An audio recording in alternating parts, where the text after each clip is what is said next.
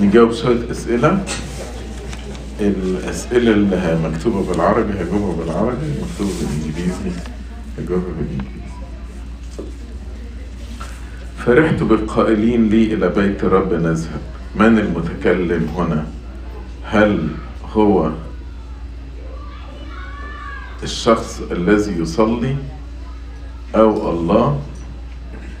لا طبعا، هو ربنا بيقول فرحت بالقائلين لي.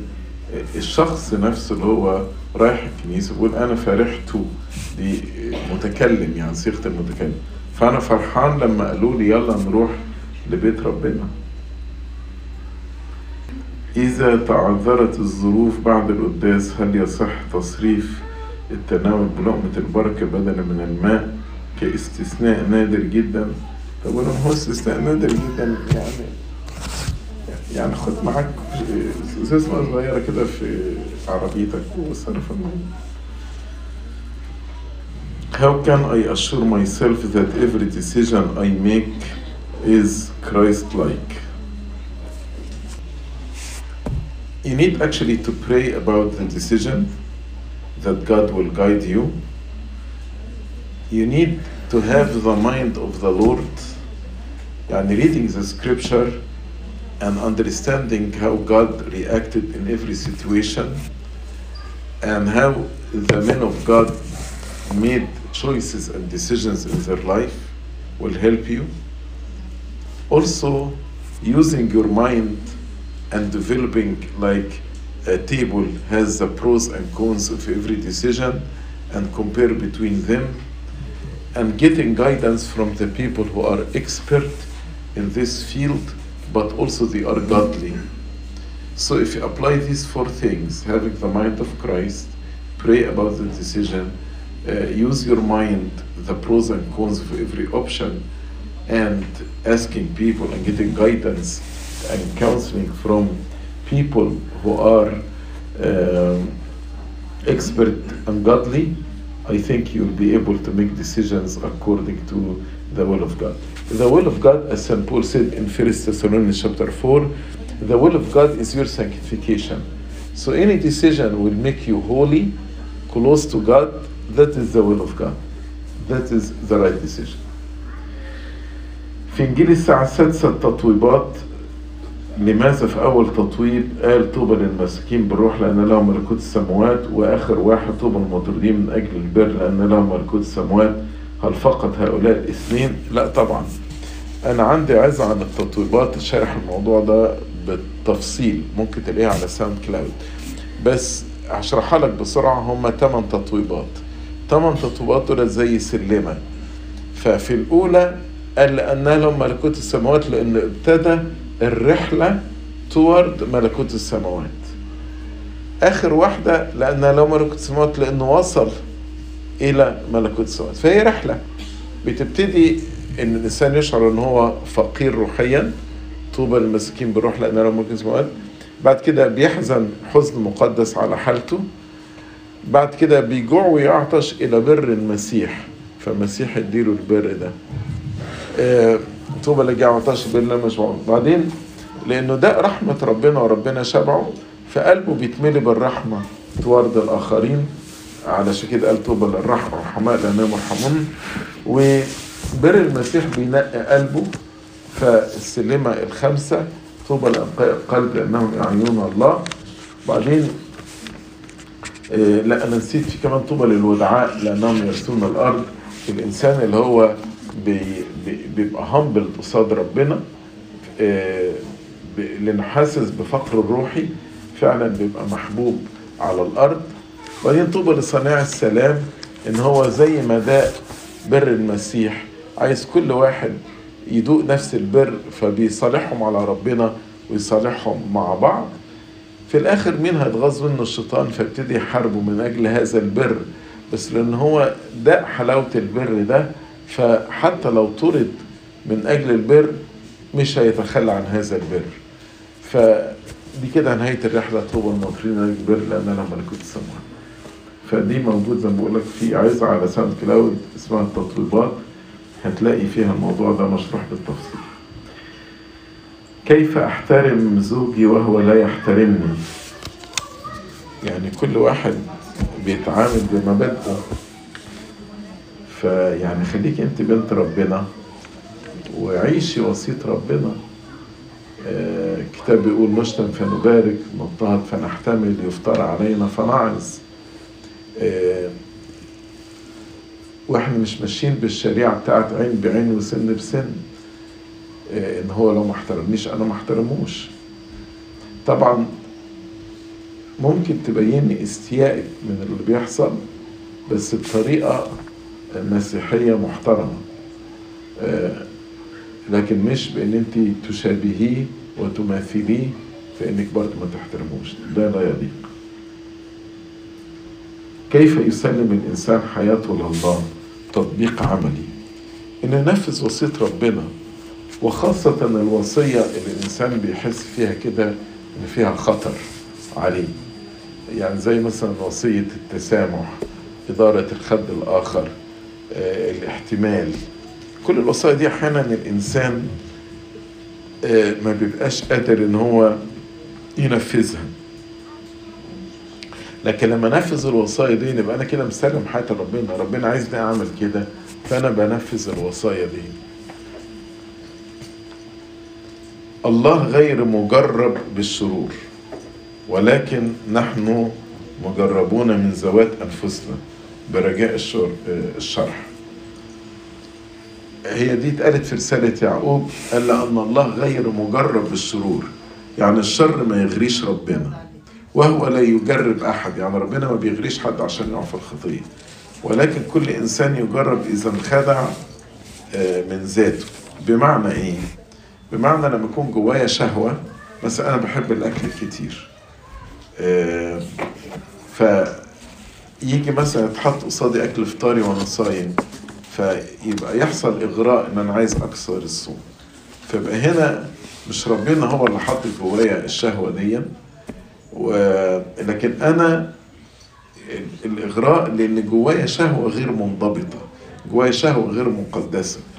فالشهوة غير المقدسة لما بتلاقي فرصة بتمثل إغراء للإنسان.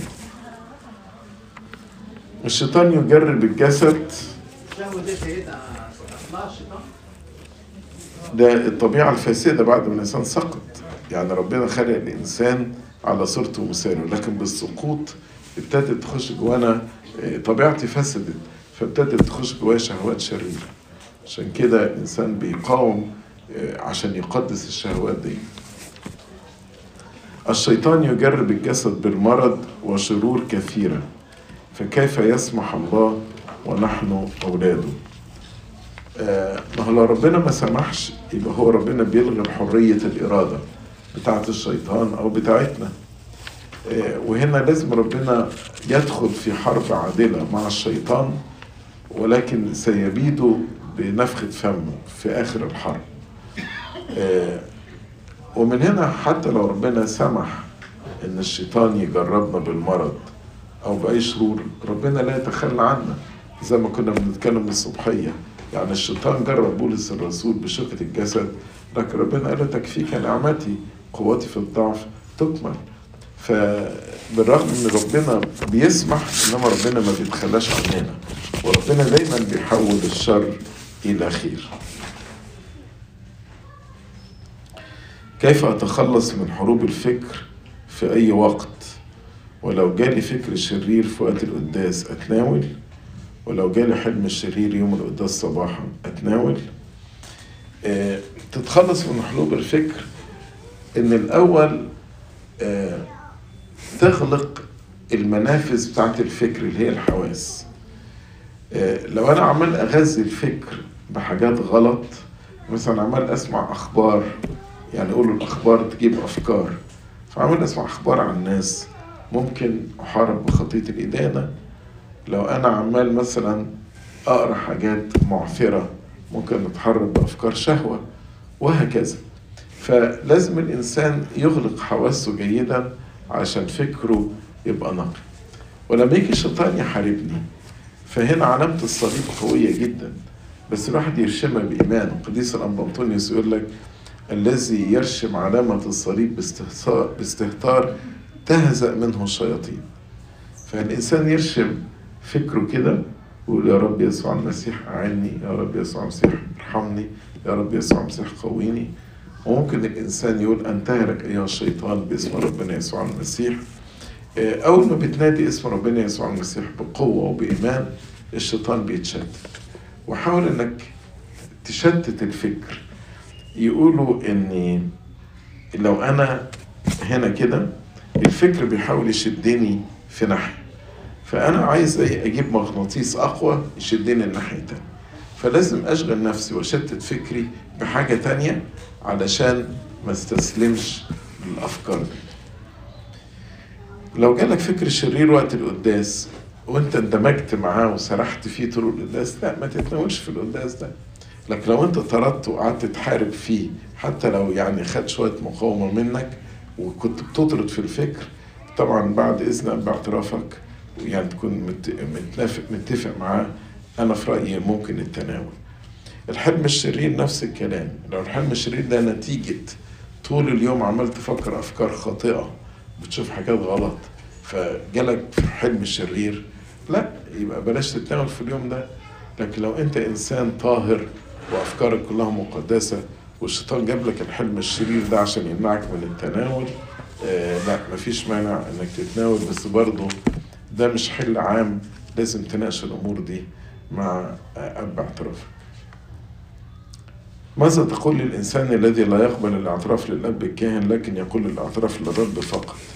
اولا الكتاب المقدس ما بيقولش كده، من العهد القديم ومن العهد الجديد. العهد القديم كان يروحوا ويجيبوا ذبيحة الخطية ويحط ايده على رأس الذبيحة ويعترف بخطاياه. في العهد الجديد أيام يوحنا المعمدان يقولوا كان يذهبون إلى يوحنا معترفين بخطاياهم. وبعد كده المسيح نفخ في وجه التلاميذ وقال اقبلوا الروح القدس، من غفرتم لهم خطاياهم غفرت ومن أمسكتم عليهم أمسكت. إذا التلاميذ عرفوا الخطايا بتاعت الناس. في أعمال 19 وعدد 18 يقول وكانوا يأتون مقرين ومخبرين بأفعالهم. يعني كانوا بيروحوا للرسل مقرين ومخبرين بأفعالهم. في يعقوب 5 يقول اعترفوا بعضكم لبعض بالزلات. وقديس يوحنا زي بالفم يقول يعني ايه اعترفوا بعضكم لبعض؟ يعني اي اتنين مع بعض؟ قال لا، لما نقول عالجوا بعضكم بعضا يعني الطبيب بيعالج المريض، لما نقول علموا بعضكم بعضا المدرس بيعلم التلميذ، وهكذا. فاعترفوا بعضكم بعضا يبقى انا اعترف على الاب الكاهن. غير بقى وفي أدلة كتير يعني من الكتاب المقدس، بس غير كده هو ربنا ليه ادانا الاعتراف زي ما كنت بتكلم الصبح؟ لأن فعلا بيحصل هيلينج للإنسان لما بيعترف قصاد شخص زيه. الاعتراف ده فيه فايدة، فيه سبورت، مساندة، فيه accountability، إن واحد بيحاسبني على خطئي وبيتابع معايا، في صلاة، في قوة الروح القدس اللي هي بتغفر الخطايا وتحل الخطايا، في أشورنس إن ربنا غفر خطيتي. حتى في الكونسلنج وفي الكنائس البروتستانتية الذين لا يؤمنون بسر الاعتراف عندهم حاجة اسمها accountability group. يعني ايه accountability group؟ أجي أقعد قصاد الجروب ده وأقول أنا عندي مشكلة الغضب وهم hold me accountable. الإدمان مثلا أكتر حاجة نجحت في علاج الإدمان السبورت جروب زي الكحول انونيمس وناركوتيك انونيمس. ليه؟ لأن أنا باجي قصاد المجموعة وبأقر بأن أنا مدمن، ويقول لك مهم جدا نقول إن أنا مدمن. التيكينج ريسبونسبيلتي دي جزء كبير من الشفاء. وبعدين هم بيهولد مي اكاونتبل، ومش عارف بعد ما كمل شهر باخد توكن معين، بعد ما بكمل شهرين، كل ده بيساعد الإنسان.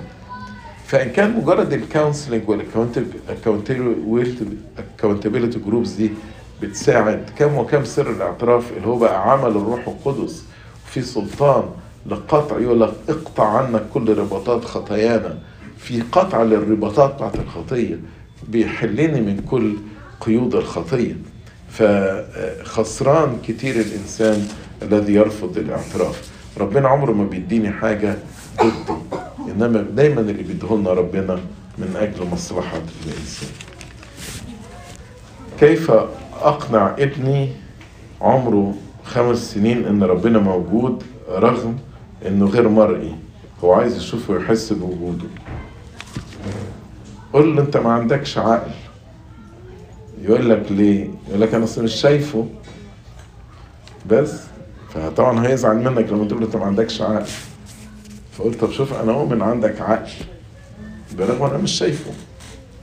هكذا ربنا بالرغم إن هو غير مرئي بالنسبة لنا، إنما نشعر بوجوده وتعاملاته معانا.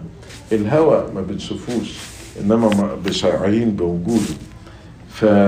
ولازم نعرف إن إحنا في عالم آخر، عالم روحاني عايشين فيه. مش كل حاجة إحنا شايفينها هي حاجة حسية ومادية، لا، في عالم روحاني إحنا عايشين فيه. كل ما بتعلم ابنك، الأولاد الصغيرين ممكن يسألوا أسئلة صعبة، ولكن أحيانا إجابات بسيطة جدا جدا تريحهم. يعني لو أنت جيت قلت له لا ربنا موجود وإحنا بنشوفه بعين الإيمان زي الهواء ما إحنا مش شايفينه شعرين بوجوده، فده يعني بيقتنعوا. نفس السؤال ابن 6 سنين عايز يشوف الروح القدس وبابا يسوع، نرد عليه إزاي؟ نفس الكلام، يعني قول له بلاش نبص على العين المرئية، إنما ربنا بنراه بعين الإيمان. لما بنصلي لربنا وبشعر بسلام وفرح، لما بطلب طلبة من ربنا وربنا بيديهاني، فده بيخلي الإنسان يشعر بوجود ربنا. وممكن تقولوا له برضو اطلب من ربنا، قول يا رب أنا عايز أشوفك، اطلب من ربنا. وقولوا لي يمكن ربنا مش هيوريك نفسه بطريقة مرئية، لكن definitely ربنا هيخليك تشعر بيه.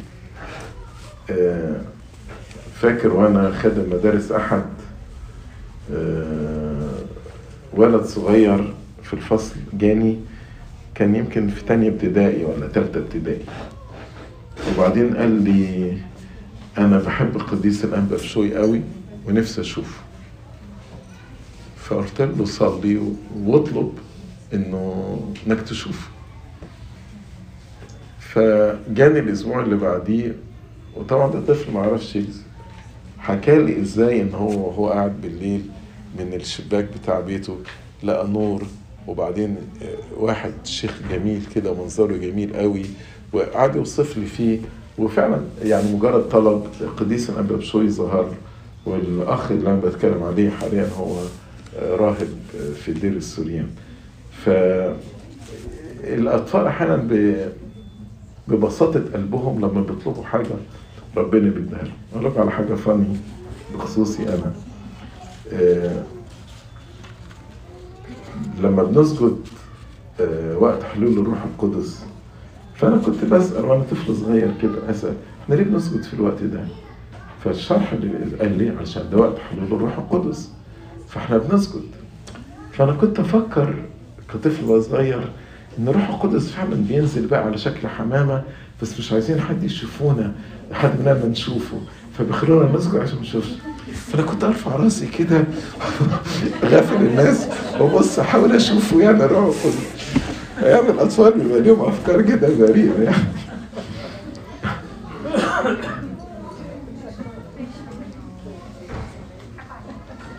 ما رأي يفتكم في العرافة التي تعرف سنة بسنة كل ما يحدث؟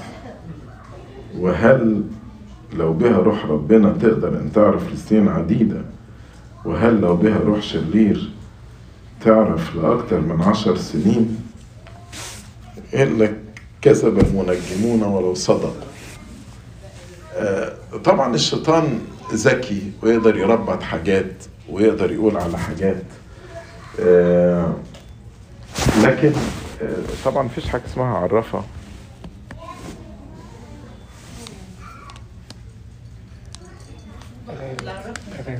ايه ده؟ مفيش حاجة اسمها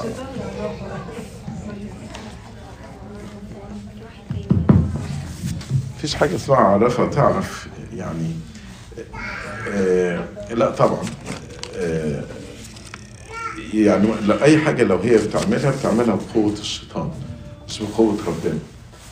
حتى مين بولس الرسول في سفر الأعمال كان في واحدة بتتبعه وعليها روح عراف، وإلا كان تكسب مواليها مكاسب، لأن هي الشيطان بيقول لها، فخرج منها هذا الروح الشرير يعني. فده بقوة الشيطان مش بقوة ربنا. عندي مشاكل كتيرة مع جوزي في طريق الانفصال، عاوز قدسك توضح نظرة الناس للست المنفصلة، مش لازم تكون مقصرة أو في طاعة جوزها، مش لازم تستمر في حياة كلها ضرب وإهانة، دي مش عيشة كويسة للأولاد، أرجو التوضيح وبلاش إدانة، يا ريت الناس تطبطب بدل من الدين. طبعا كل قصة لها ظروفها، كل قصة لها ظروفها،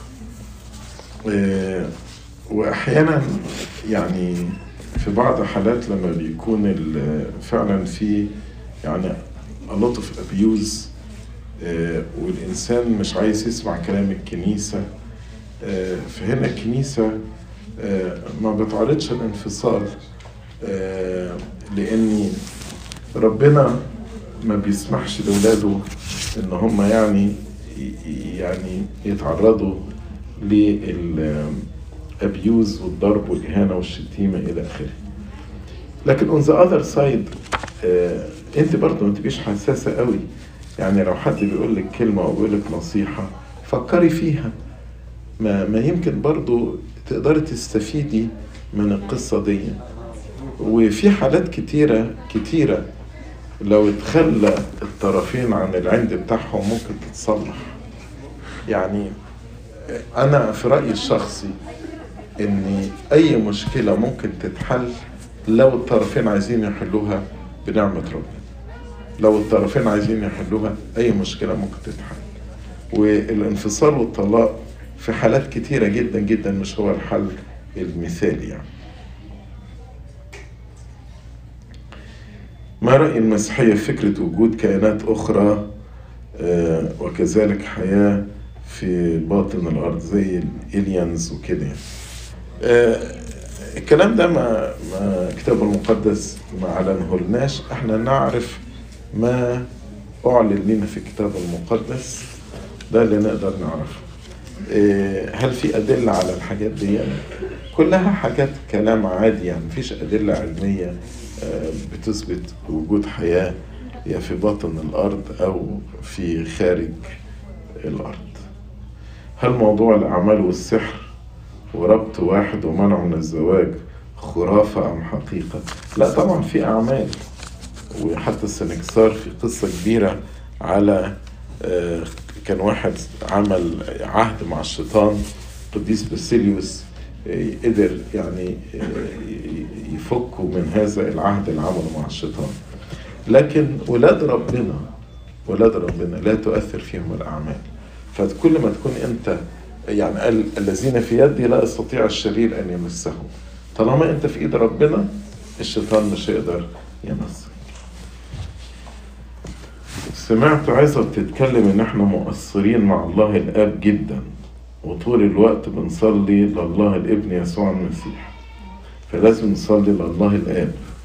أنا حاسة إن ده ملخبطني، أنا عارفة إن هما 3 أقانيم ولهم صفات، بس ليه لما بنصلي لربنا يسوع ما يعتبرش إننا بنصلي لربنا كله؟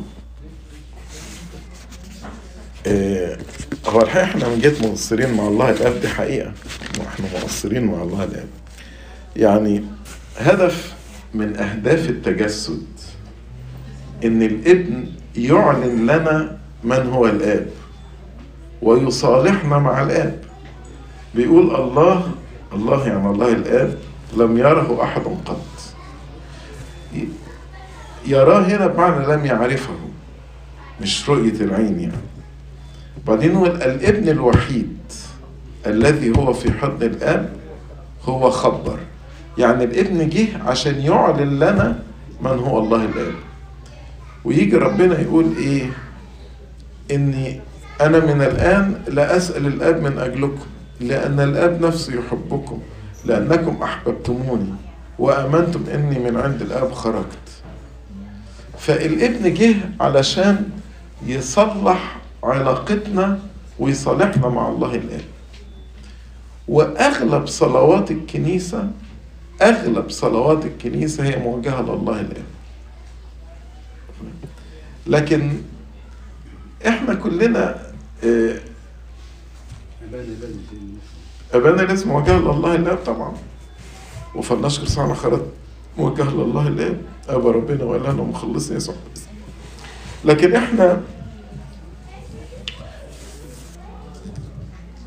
اتعلمنا من صغرنا ان احنا كل حاجة بنركز على السيد المسيح له المجد،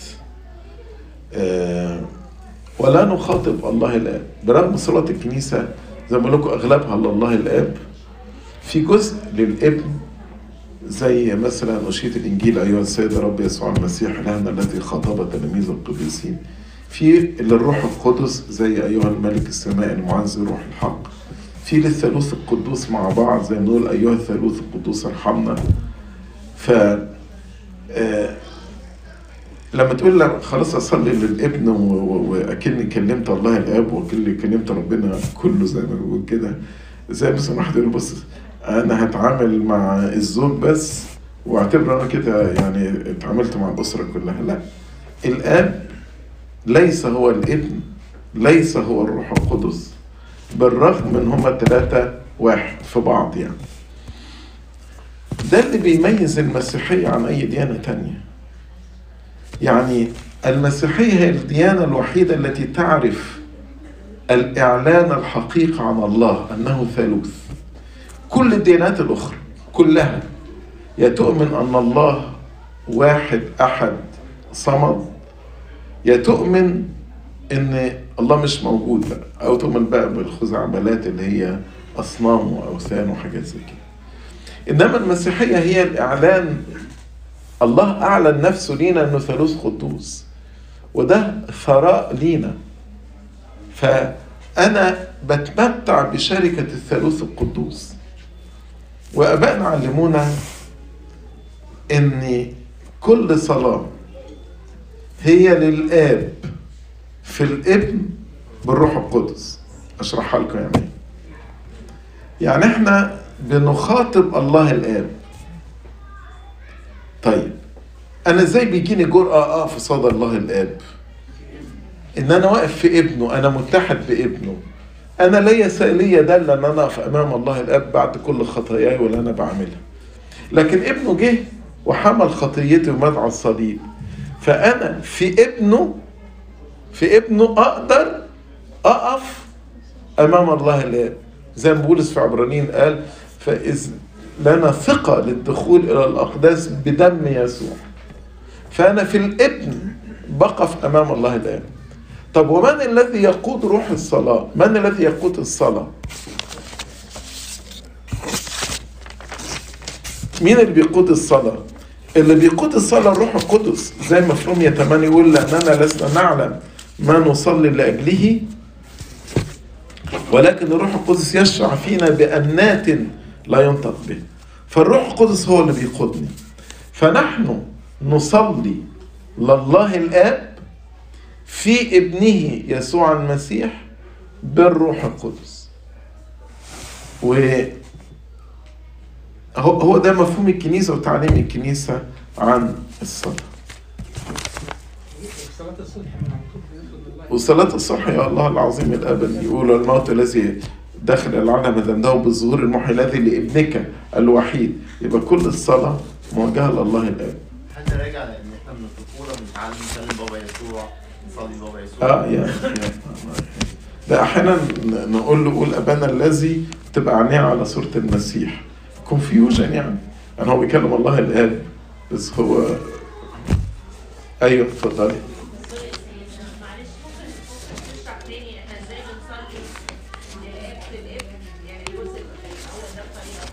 احنا ليس لنا دالة بسبب خطايانا ان احنا نقف امام الله الاب، لان الله الاب قدوس والابن قدوس والروح القدس قدوس طبعا.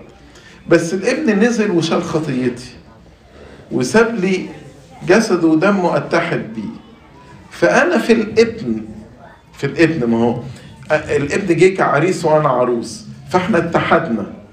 فانا لما بقف امام الله الاب ما بقفش منفصل عن الابن. لو انا وقفت منفصل عن الابن ليس لي دلة وليس لي ثقة ان انا اقف ولا جرأة ان انا اقف امام الله الاب. لكن باتحادي بالابن بيبقى لي جرأة ان انا اقف امام الله الاب. ومين اللي بيعمل الاتحاد ده؟ الروح القدس في الاسرار. ومين اللي بيقود الصلاة؟ الروح القدس. فنحن نصلي لله الاب واحنا في ابنه بالروح القدس. واحد كاتب ايه كلام جميل قوي، اغلب السؤال يعني. بيقول I know and I'm sure that God loves me. I feel his love to me and his patience with me. His love is with no limits, unconditional, selfless, sacrificial. I know I need him. I know I cannot live a day without talking to him. I truly feel that I am his. I desire to be with him all day, and I struggle to do so, and I ask in prayer for his grace. I know that everything good in me is from him. I see his hand with me every day in all the details. Even sometimes he answers my silly requests. And if not, I feel his peace that surpasses all understanding. I feel my soul yearns for him. He is the place I feel safe. My question is, how can I know if I love him or just need him? And know that I belong to him. That's why I need him, meaning for my own benefit. So he knows that God is loving, compassionate, etc. But he is questioning himself. Am I clinging to him just because I need him or because I love him? God told us, he who loves me, keep my commandment. So keeping the commandment is our actually sign that we love him. Also, God is merciful on the good and bad. He sent his sun and his rain on the good people and the evil people.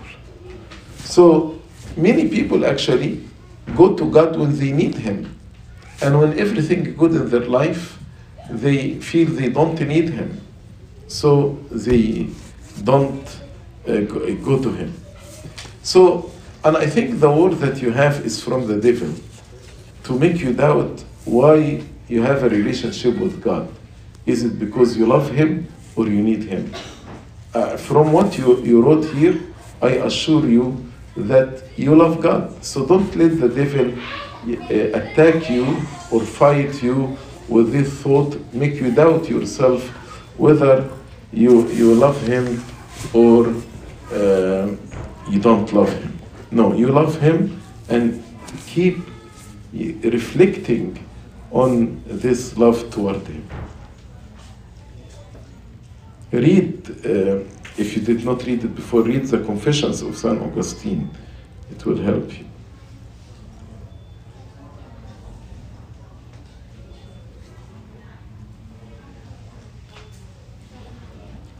What am I supposed to tell my 8-year or 9-year-old girl when they tell me I have a crush on a boy? I think number one, you need to normalize the feeling. It's natural in يحصل attraction between boys and girls. I think that's a little bit early here, but دلوقتي كل حاجة بتقل. ف you need to normalize it عشان she doesn't feel إنها she's weird. وبعدين قولي لها we need actually to control this feeling and to manage it in the right way. For example, if you go and enter house and you find some food in this house that you really like, are you gonna jump just on the table and or just wait until they offer the food to you? So we control our desire. In the same way, she has to control this desire, and she has to manage it in the right way, because the right thing actually the person should wait until he gets married. So he should manage this feeling in the right way and treat everybody as their brothers and sisters, and they wait until the right time to actualize this feeling. Besides, this crush is based only on just attraction and emotion, not on a spiritual and intellectual decision. And with time, the people actually, their emotions change. So this boy that you have crush on him right now, maybe after 1 year or maximum 2 years, you will not think about him. That's why we need to manage our feeling in the right way.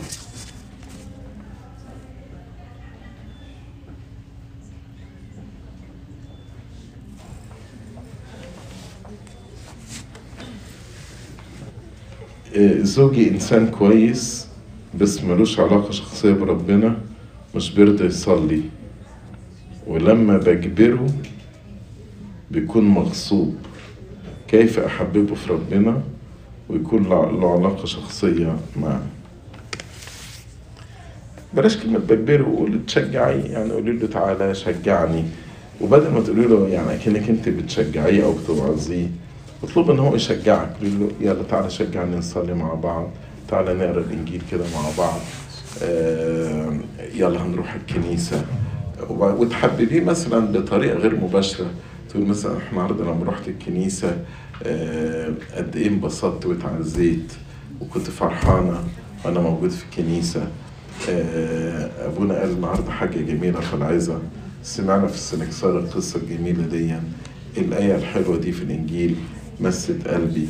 يعني لما الواحد بيحبب واحد في حاجة، زي مثلا لو أنا رحت مكان جميل وأقول لك الله ده أنا رحت المكان الفلاني ده فعلا ده مكان جميل وانبسطت فيه، هتلاقي من كتر ما أنا بحكي عن المكان ده بحاجة حلوة، هتلاقي نفسك أنت اشتقت إنك تزور المكان ده.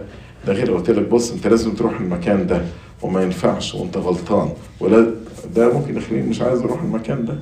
فطريقة التشويق دي ممكن تكون حاجة كويسة.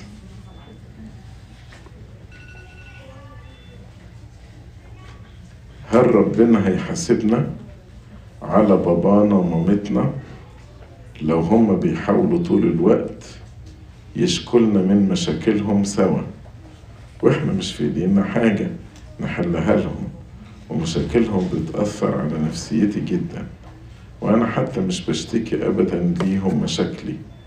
هل هتحاسب لو كنت مش عارفة أعمل حاجة؟ يا جماعة حرام تقلوا على أولادكم مشاكلهم، مش صح، مش صح تحملوهم مشاكلكم كده. روحوا اقعدوا مع أبونا، يعني أتمنى يكون الأب والأم موجودين هنا، روحوا اقعدوا مع أبونا، لكن خلوا الولاد الصغيرين قاعدين كده وعمالين يسمعوا مشاكلكم، ما ينفعش يعني. لكن بص يا بنتي، يعني انت لو سمعت لهم يعني وقفي وصلي من اجلهم، ولما هتصلي من اجلهم يعني بسبب يعني براءة قلبك ونقاوة قلبك وبراءتك، ربنا هيسمع ويحل المشاكل بتاعت بابا وماما. فده اللي انت تقدري انك تعمليه، انك تصلي لهم، وممكن تطلب من ابونا يجي يزوركم في البيت ويتكلم مع بابا وماما.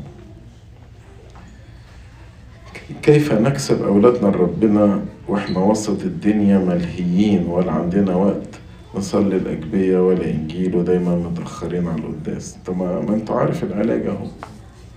يعني هي محتاجة تنظيم وقت عشان تدي وقت لربنا وتدي وقت لولادك. لو ما اديتوش، احنا في أيام شريرة، العالم بره حوالينا بيقنن الخطية، بيدافع عن الخطية، بيقولوا الخطية ده النورمال والبر هو ده الغلط. فالأيام صعبة جدا جدا جدا. لازم تقعدوا مع أولادكم ومن سن صغير وتحببوهم في ربنا، وإلا لما يكبروا أولاد شوية هينحرفوا. والانحراف ده العالم بيرحب بيه وبيشجعه وبيدافع عنه وبيقننه وبيخلونا نصوت عليه في الانتخابات. طبعا، ما هو لما يخلونا نصوت على زواج الشذوذ، ما هو ده كده. فاحنا في ايام شريره. رأي أسرك عن أفكار الشيطان، وإن في حاجة ممكن تشغلنا عن الحياة، وإن ممكن أفكر في حد غير جوزي، وعن الخيانة الزوجية، وهل في مغفرة ولا لا؟ لا طبعا، لما يجي أفكار الواحد لازم يحاربها ويدافع عنها، وما تخلوش الشيطان يدخل من خلال الفكر. زي ما قلت لكم النهاردة الصبحية إن الشيطان بيخش خلال الفكر. لو الواحد قبل الفكرة هيقع فيها في الحقيقة. فلازم نحارب إن احنا نخلي أفكارنا نقية. أما حكاية في مغفرة أو مفيش مغفرة، أي خطية لها مغفرة لو في توبة. يعني لا توجد خطية بلا مغفرة إلا التي بلا توبة. ابني مراهق عنيد جدا جدا، مش حاسس بعلاقة حية مع ربنا، دايما بيزهق من القداس ومش عايز يحضر. كل حاجة بيعملها علشان أنا أبوشنج، عشان يعملها مش عشان بيحب ربنا. أعمل إيه؟ تاني، خلوه يشتاق لربنا. يعني حببيه في ربنا بدل ما انت بتبوشهم. بوشنج هيجي في وقت مش هيروح. لما يكبر ويبقى 18 سنة مش هيروح، يقول لك انت ما تقدريش تبوشني. حببوا ربنا وتكلموا عن ربنا إيجابي، وتكلموا عن الكنيسة إيجابي.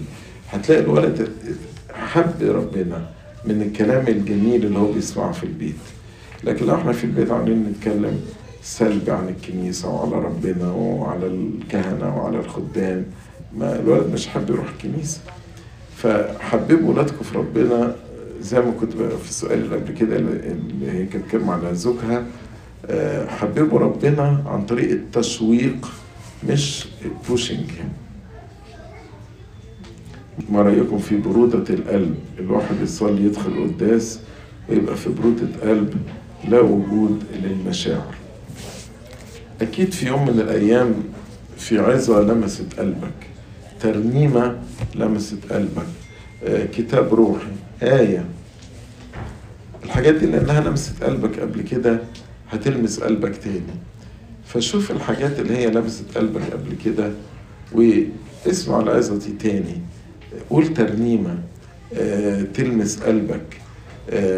في حاجات كده تخلي الإنسان القلب البرودة بتاعته تنتهي، وفعلا الحرارة تدب في القلب تاني. حاجة تانية ممكن تكون برودة القلب بسبب خطية الواحد مش تائب عنها، فشوف هل فعلا انت مقدم حياة توبة ولا لا. الحاجة الثالثة ممكن تكون برودة القلب بسبب غياب نعمة الروح القدس. فاطلب كده نعمة الروح القدس تملى حياتك. قال أفلا يعطي الله الروح القدس للذين يسألونه؟ اطلب من ربنا يديك نعمة الروح القدس ويعطيك حرارة القلب، يأخذ مننا القلب الحجري ويعطينا قلب لحم. آخر سؤال بيقول عايزين كلمة عن منفعة أهمية الصلاة مع بعض كأسرة. ربنا قال إن اجتمع 2 أو 3 باسمي هناك أكون في وسطهم. فالحقيقة في بركة خاصة إن احنا نجتمع مع بعض ونصلي مع بعض. أي نعم الصلاة الفردية لها بركتها، لكن الصلاة الأسرية ربنا بيبقى موجود في الوسط. فليه تحرم نفسك من بركة وجود ربنا في وسطكم، زي ما قال إن اجتمع 2 أو 3. نعم، في الواحد بيصلي لوحده. ما حتى اللي بيصلي لوحده بيجي الكنيسة بيصلي مع الجماعة. واحد بيصلي لوحده ربنا فين؟ مش معاه برضه زي في وسط، يعني ايه في وسطه معاه؟ مش فاهم. هنا معناه ان ربنا بيدي بركة خاصة لصلاة الجماعة، يعني لما بنصلي مع بعض يبقى فيها بركة لان بنشجع بعض. حتى في الأديرة في واحد قرر ان هو، تعرف احنا في الأديرة بنصلي صلواتنا في المجمع، يعني بننزل نصليها كلنا مع بعض، وكل واحد بيصلي نفس الصلاة التاني في قلايته، يعني بتصلى مرتين. فواحد قرر ان هو ما يصليش المجمع ويصلي بس صلواته الخاصة يعني. فربنا كشف له في رؤيا لما هو بيصلي زي في عمود نار خارج من فمه للسماء، وبعدين لما الرهبان بيصلوا فكل واحد خارج من فمه عمود نار، فبقت شعلة نار كبيرة واصلة للسماء. فعايز يقول ان صلاة الجماعة لها قوة بتأثر في الجميع أكتر من الصلاة الفردية. عشان كده الكنيسة بتؤيد 3 أنواع الصلاة: الصلاة الفردية والصلاة العائلية والصلاة الجماعية، والواحد لازم يتمتع بال3 دول. غير كده مثلا أحيانا كلنا بيجي لنا ملل، زهق، كسل. لما الواحد بيصلي مع حد تاني ده بيشجعه، لكن لما بصلي لوحدي ممكن أزهق، أكروت، أصلي بسرعة. لكن لما بنصلي مع بعض بنشجع بعض. كل سنة وانتم طيبين، وربنا يعيد عليكم الأيام بكل خير. لإلهنا المجد الدائم إلى الأبد آمين.